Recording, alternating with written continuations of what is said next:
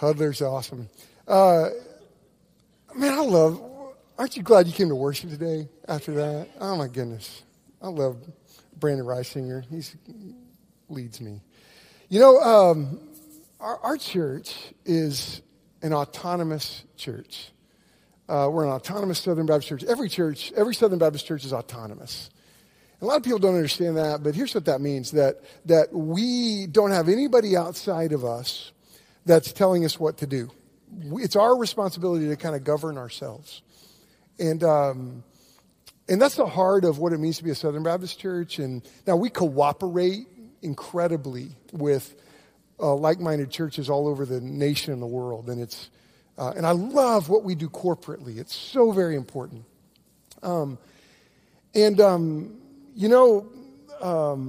Last Sunday night, there's a vote going on. And for those of you that are members, I just want you to know about that. Remember that, remind you about that. I kind of shared a vision of what I believe it's going to take to get our Tulsa campus from inching to thriving. And that's the heart of this vote that's going on. And so I just want to remind you, Chad mentioned that on the video, that it closes at 2. So, the heart of this vote is seeing that work in Tulsa thrive. And so that's something I pray you if you're an eligible member, that's what it requires. So I hope you can go to your app, you can go to the back there and get a ballot tonight or today, but it closes at 2. So I just wanted to remind you of that. Several years ago, I read this fascinating book called The Great Evangelical Recession. And it's a fascinating book by this guy, Dickerson. John Dickerson is his name, and he's kind of a sociologist, pastor type. And interesting guy, interesting book. And in evangelical, that basically means the people in our country that believe the Bible is the Word of God, that believe that Jesus is the only way to heaven. If you looked at their schedule, the local church is a part of their schedule in their life. That's what we mean by evangelical. We're not talking about just I went to church on Christmas and Easter. True evangelicals are those that really believe the tenets or the points of the Bible. And Dickerson makes the observation that evangelicals in America, the numbers are inflated. That really his estimation that when it comes to those that really hold to the beliefs of the Bible, that it may be 7% of our country, maybe. It's fascinating. I think he may be right. He also says that the church in America is bleeding. And he means by that we're just a lot of our young people, as they grow up, that they abandon the faith. And you hear a lot of terminology nowadays about deconstruction. There's a deconstruction of faith. And used to the statistic was when our children, they would leave church for a while, but then when they had children, they would come back to church. And but Dickerson observes that's no longer the case, as what we're seeing in our country. He also says there's a coming bankruptcy in church. That because his statistic is 70% of the tithes and offerings are from an older generation in a church. Younger people don't tithe, they're not financially mature, and they're not following that pattern. So he says in the future the church is going to have a financial crisis. Bankruptcy crisis. He also describes the church as sputtering, meaning that we're not reaching the lost like we once did, which I think is true. His fifth one, he articulates the church as hated. It's becoming more and more hated by culture, and you're seeing a lot of cultural situations turning against the church. And he anticipates, in the coming days, that there's going to be more targeting of the church. And then he finally warns, his final warning is that the church is dividing. And sometimes among my pastor friends, I see this. That we sometimes in our church life and evangelical life, we tend to fight each other versus really, and the reality is we don't know what to do. Sometimes we get together and we're like, how do you impact this culture? How do you impact the world we're in? And there's a lot of, pastors are opinionated people, right? I know that. I mean, I kind of am. But we've got to stop dividing and infighting and unite. That's what's important. And that's true in this body and as we engage with other brothers in Christ, brothers and sisters in Christ outside of our body. Now, it's interesting is Dickerson, I think he's right about a lot of these cultural trends, but what's cool about it and what's awesome about this is we're not helpless to stop these trends. Why? Because we have the Holy Spirit in our lives. God's guiding us. God's with us. The Spirit of God is with us. That's why I don't look at some of these things and flip out. I'm like, well, shoot, we're in a spiritual battle. And what God does every time in the spiritual battle that I've found is God just gives us power and wisdom. And I don't know, I read my Bible and His Word's like a lamp to our feet, a light to our path. And so I look at this and I'm not, we got to come together and figure it out, right? We got to come together and duke it out with the spiritual enemy.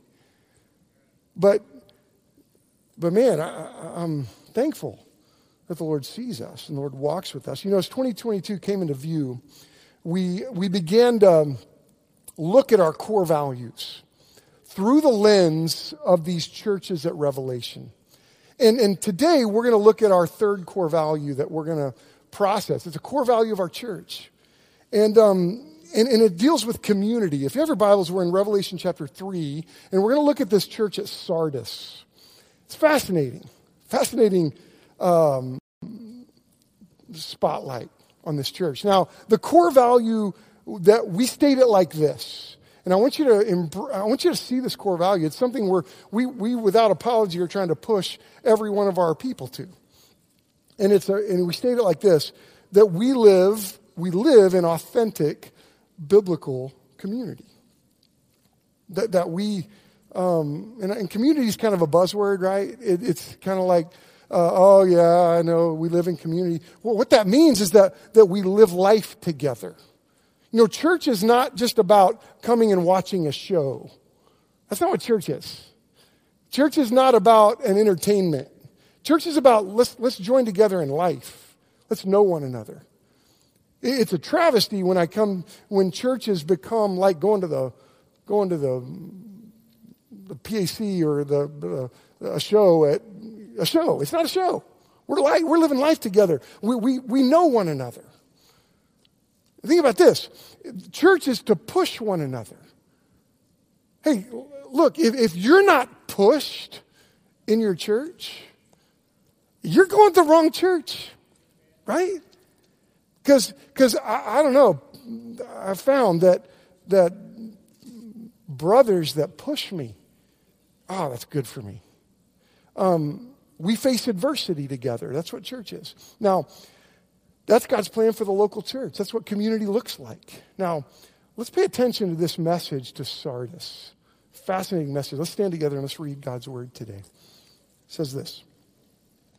Revelation 3, starting in verse 1, we're going to go through verse 6.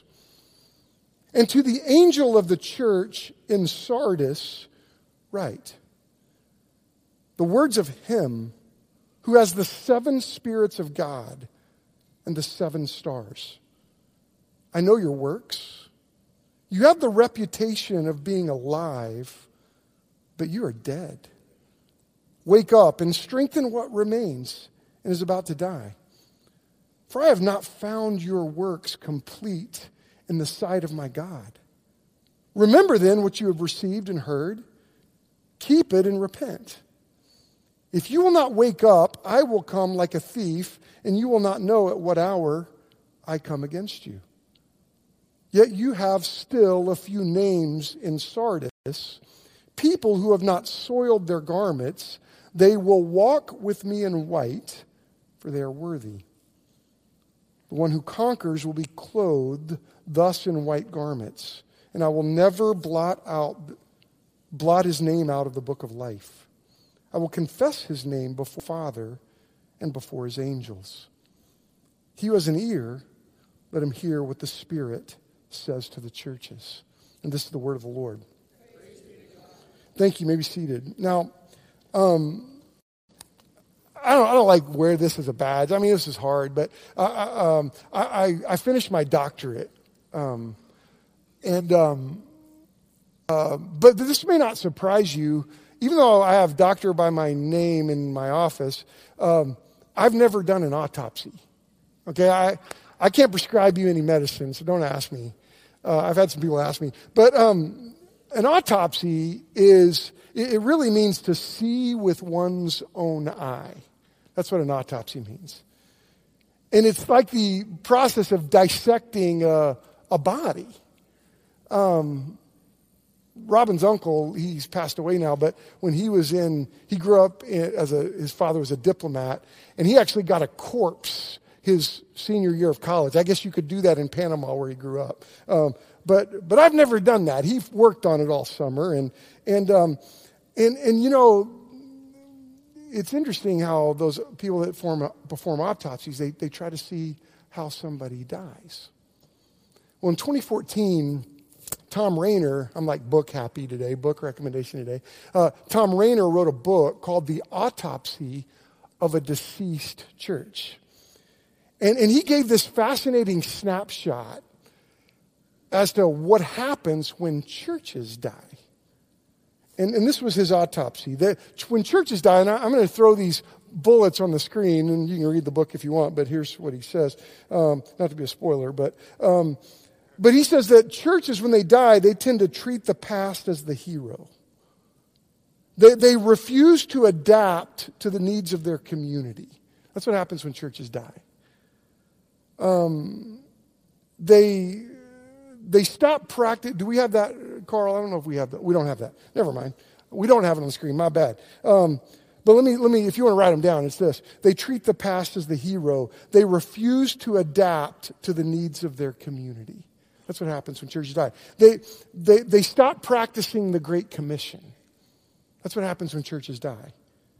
They move the focus of their budget inward. They let the church become preference-driven. That's what happens when churches die. You know what's interesting? Rainer observed that when churches die, they fail to have regular corporate prayer. That's fascinating. We need to learn to pray. The last thing he said, they obsess over the facilities, like fighting over the color of carpet and stuff like that, paint on the walls. And you know, when you look at Sardis here, really what's happening is it's an autopsy of a church. And Sardis, like today, if you go to Sardis, it's in ruins, but in its day, it was an interesting city. It was like the first city to mint coins.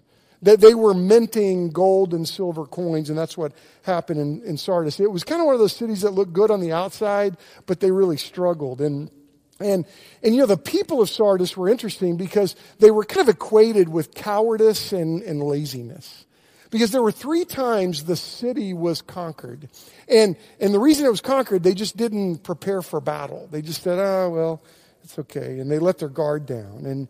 And you know, when you look at the message that Jesus gives to Sardis, he was the most harsh to this church than any of the churches. I want you to look at the end of verse 1. Look at what it says. He says, but you think you're alive, but you're dead.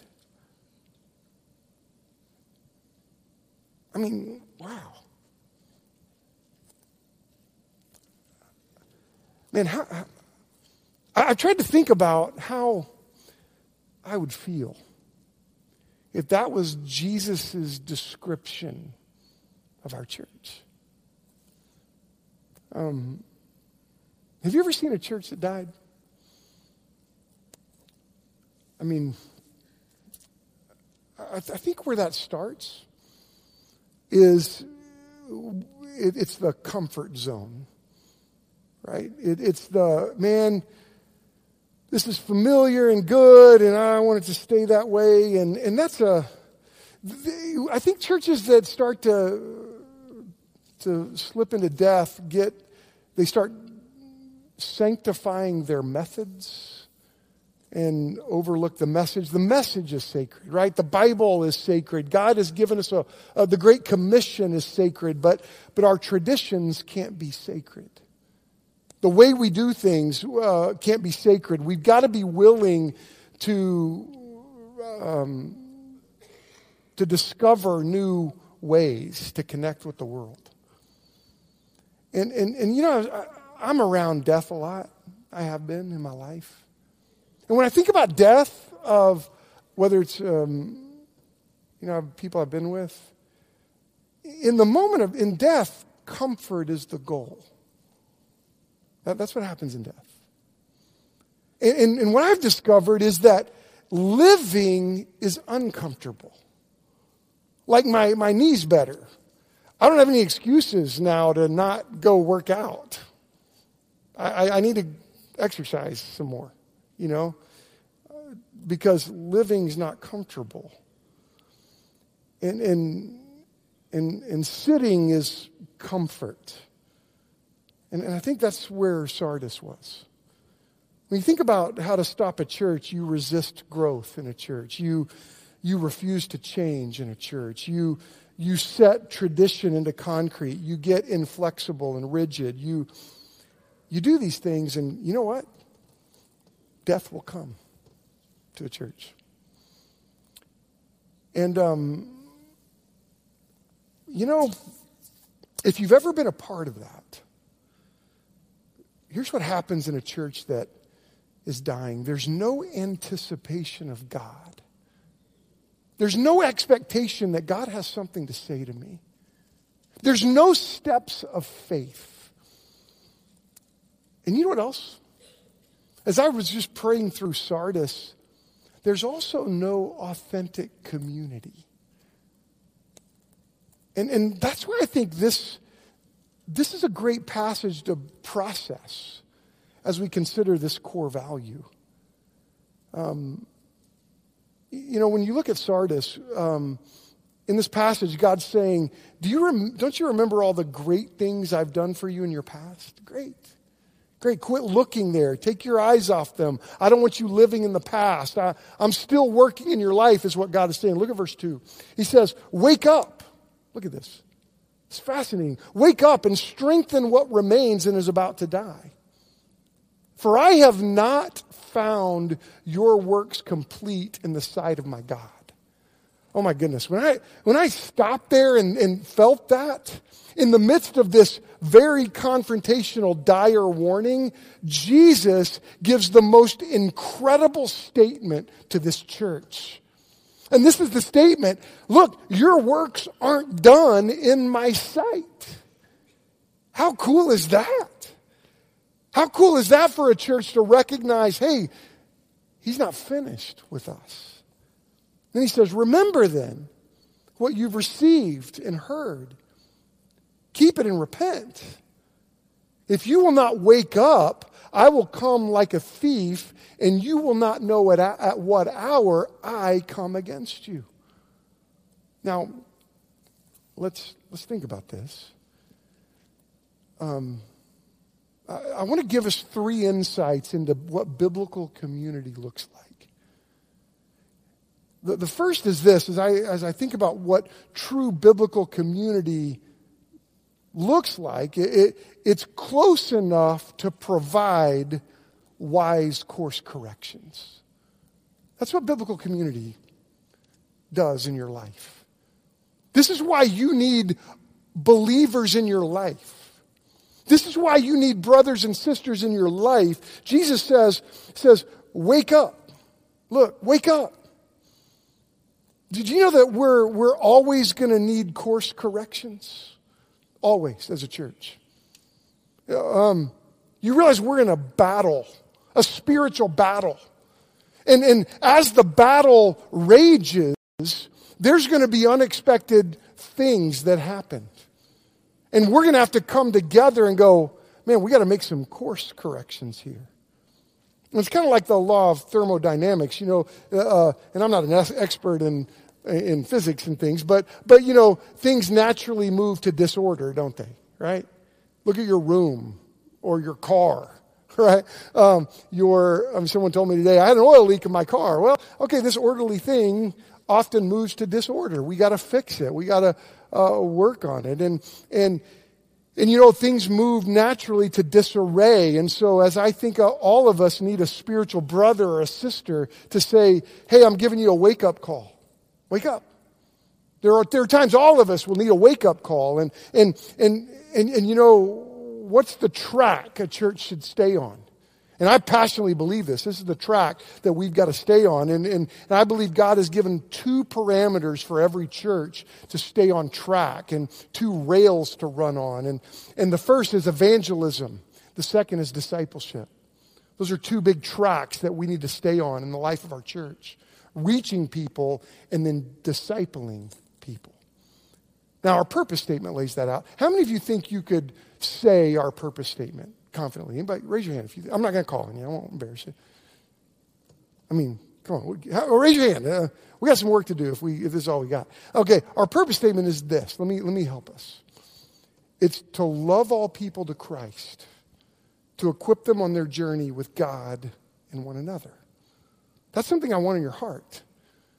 I think that provides the rails of, and alive churches have an evangelistic fervor.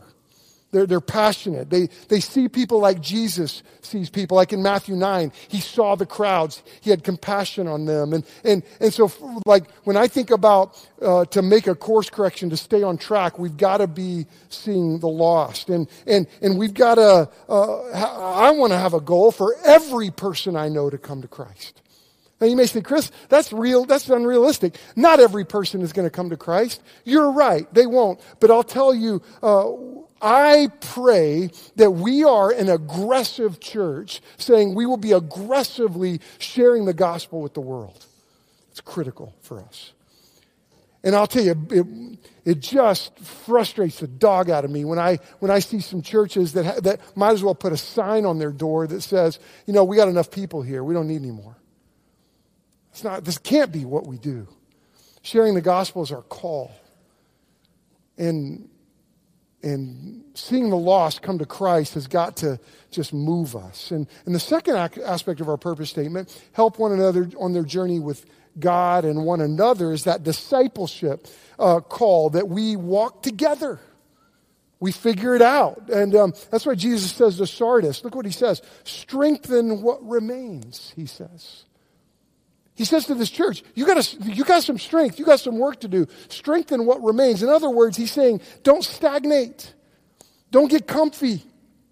Look, be a church that helps one another. Start growing stronger. Keep digging deeper. Keep growing from within. You grow healthy and strong. I think this is what it means. Be a church that you have spiritual meat, that you can handle spiritual food. Learn to work together, serve together. Go into this battle and figure it out. I love this. And we've got a responsibility of helping one another on our journey with God.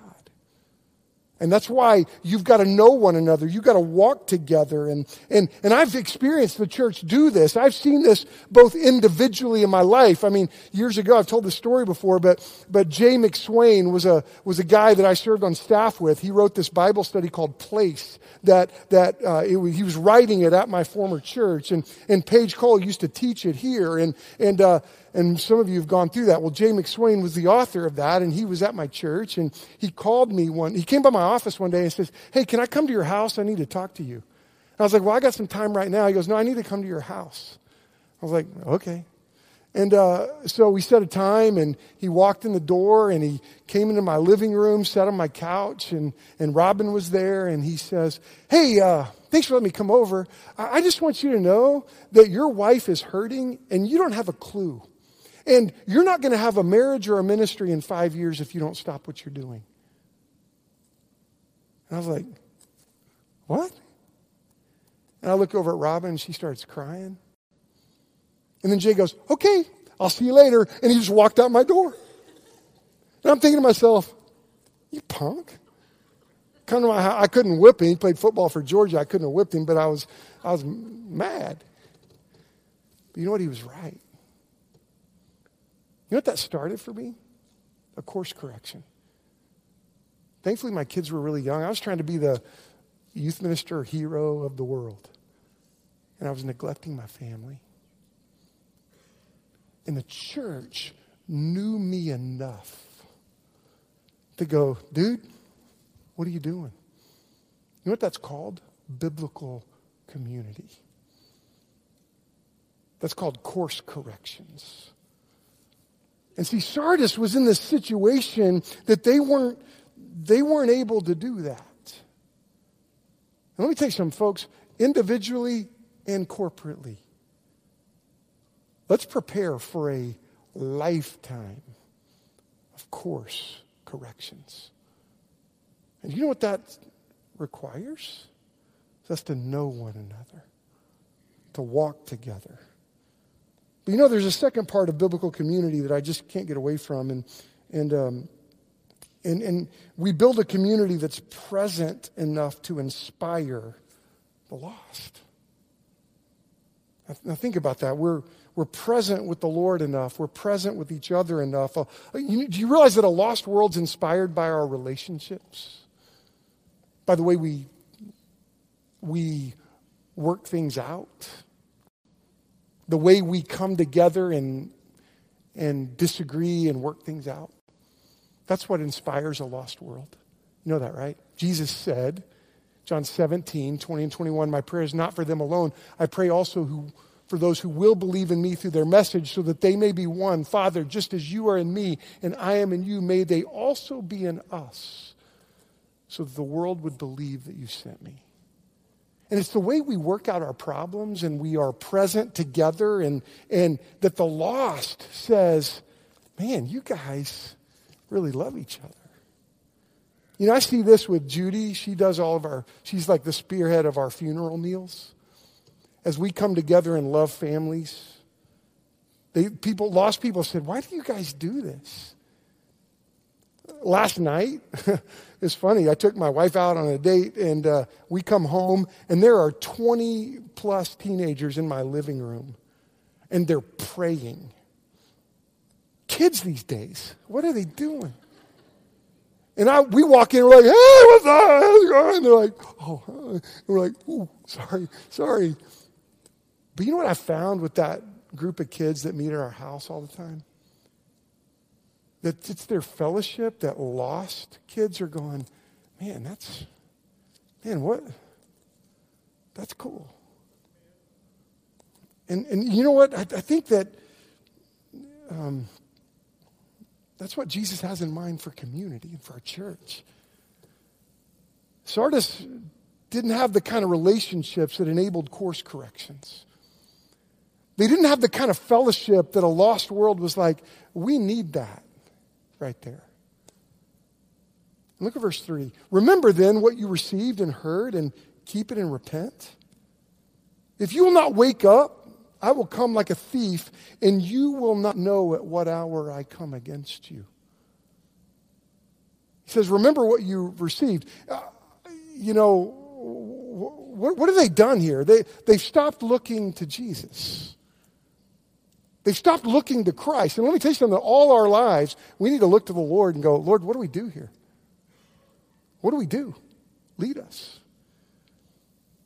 And, here's what happens. When you look to the Lord, you start stewarding every gift you have. Everything in your life. And I just think it's fascinating to learn from the mistakes of Sardis. And there's another aspect of biblical community, because got to roll it up here a little bit. And when I think about biblical community and I think the failure of Sardis, it feels like they were struggling with boldness. And if we're going to live in biblical community together, biblical community is bold enough to face adversity together. You know, a church that keeps his life is bold enough to obey the Lord all the time. All the time. And no matter what kind of pressures, no matter what kind of challenges that are there, we're going to stay on those two tracks of evangelism, discipleship. We're going to obey the Lord. And let me tell you, you know what I wrestle with as a pastor? Is, am I bold enough to obey the Lord wherever he leads? You know what we need to be as believers? Bold enough to obey the Lord. And you know, we got to be a church that pushes one another, that knows one another to go, look, let's be bold enough to obey the Lord. Let's remember that God's in control. That the Lord leads us. That it's the Lord's work that we're doing, not ours. You know, there's a verse that I skipped in my sermon, in my notes here, but I think it's applicable. In Deuteronomy chapter 6, this is a temptation for God's people. In Deuteronomy 6, verses 10 through 12, he says to God's people, "And when the Lord your God brings you into the land that he swore to your fathers, to Abraham, to Isaac, to Jacob, to give you, with great and good cities that you did not build, and houses full of good things that you did not fill, and cisterns that you did not dig, and vineyards and olive trees that you did not plant. And when you eat and are full, then take care lest you forget the Lord, who brought you out of the land of Egypt, out of the house of slavery." You know, we have a tendency sometimes to, we can't ever forget the Lord, right? We must never be a church that forgets the Lord and to think that, hey, look what we did. Look at our power. Look at our strength. Look at our stuff. Man, that's going to be a travesty. That's the path to death. And you know, now we're to plan. Absolutely. We're to make calculations. We're to wrestle. That's what I love about where we are as a church right now. We're wrestling. We got to wrestle through these things. And this won't be the last time. By golly, we're going to wrestle till we're going to be in this battle till we're in heaven. And man, that's what I love about these churches at Revelation, because they always point to heaven. Let's look back at this passage. At the end of this passage. As it says, "Yet you still have a few names in Sardis. People who have not soiled their garments." I think that's a gruesome picture. I think that's a picture of they lost their faith.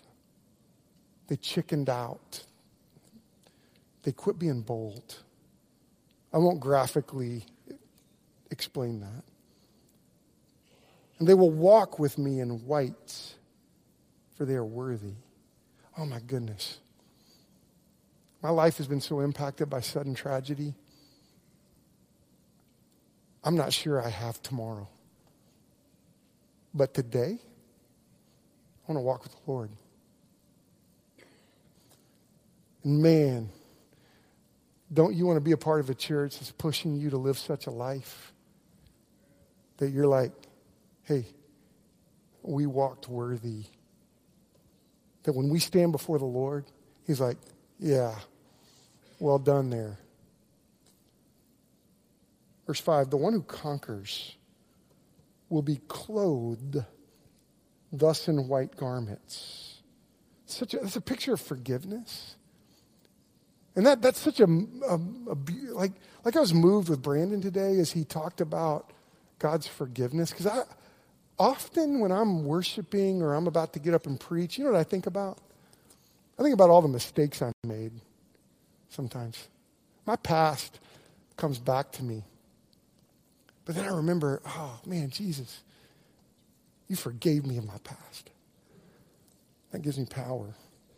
That white garment thing, that's about God's forgiveness that's undeserved. He says, I'll never blot his name out of the book of life. Man, heaven's certain. I will confess his name before my Father and before his angels. Now, this is not about, oh, look how cool I am. It's about being faithful with what God has called us to. And I love verse 6, and it's such a pause for us. He who has an ear, let him hear what the Spirit says to the churches. You know, every week this year, we're going to have a Mission Life Challenge. And here's something I want to challenge you to do in your life this week, starting today. And yeah, it's going to require some work and some effort on all of us. But the Mission Life Challenge is to engage in a small group. You know we have small groups in our church? You know where it starts? It starts Sunday morning. That's where they start. I love it that we have groups you can go to today. And but engage in a small group. Let's not build a church here that doesn't know one another. I'm so grateful that Jay McSwain could see beyond all my youth ministry numbers and how good it looked on paper and how slick it was and how the cool parties we threw and the momentum we had in all of our schools and man, it was happening. But he was able to look through all that and go, hey, dude, you're missing it. And that prediction, that revelation, that confrontation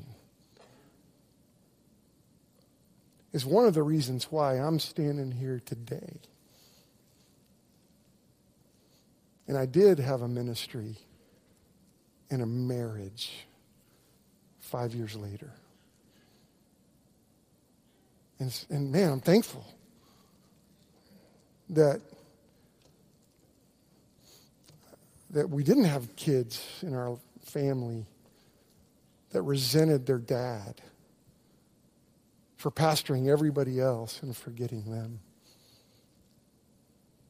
Because though that's always been a temptation, because of this woman in the church, God's helped me.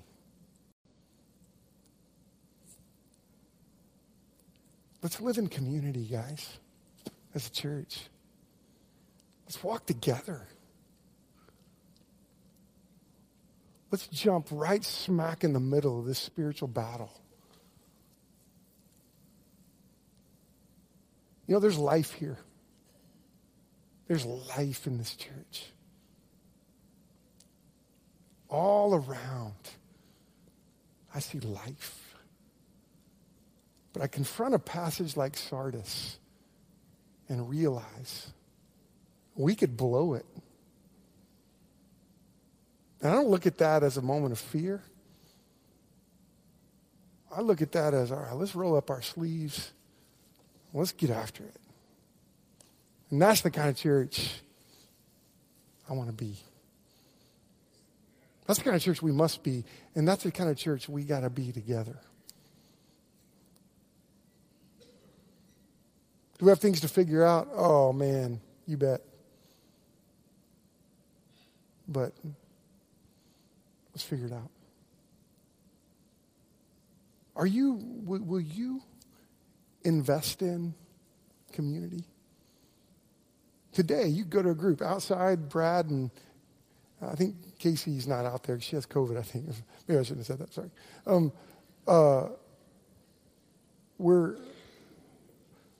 We'll help you.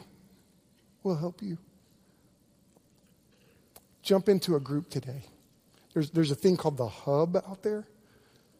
You could go figure out how to do that. Now, Brandon's going to come, and we got to have an invitation today. We got to. Yeah, we got to. We got to have an invitation. You know why? Because God moves us to respond every time.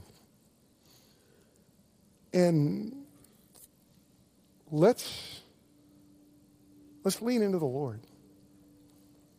Maybe there's somebody you need to pray about confronting.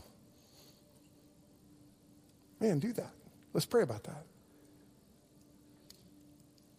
Maybe you need to pray about your response to being confronted. That's okay. It's worth it. Let's lean into the Lord today. Father, this invitation we give to you. Lord, there may be some lost people in this room or watching online that there's something in their heart drawing them. And that's you, Lord. I thank you for drawing and speaking. And I pray, Father,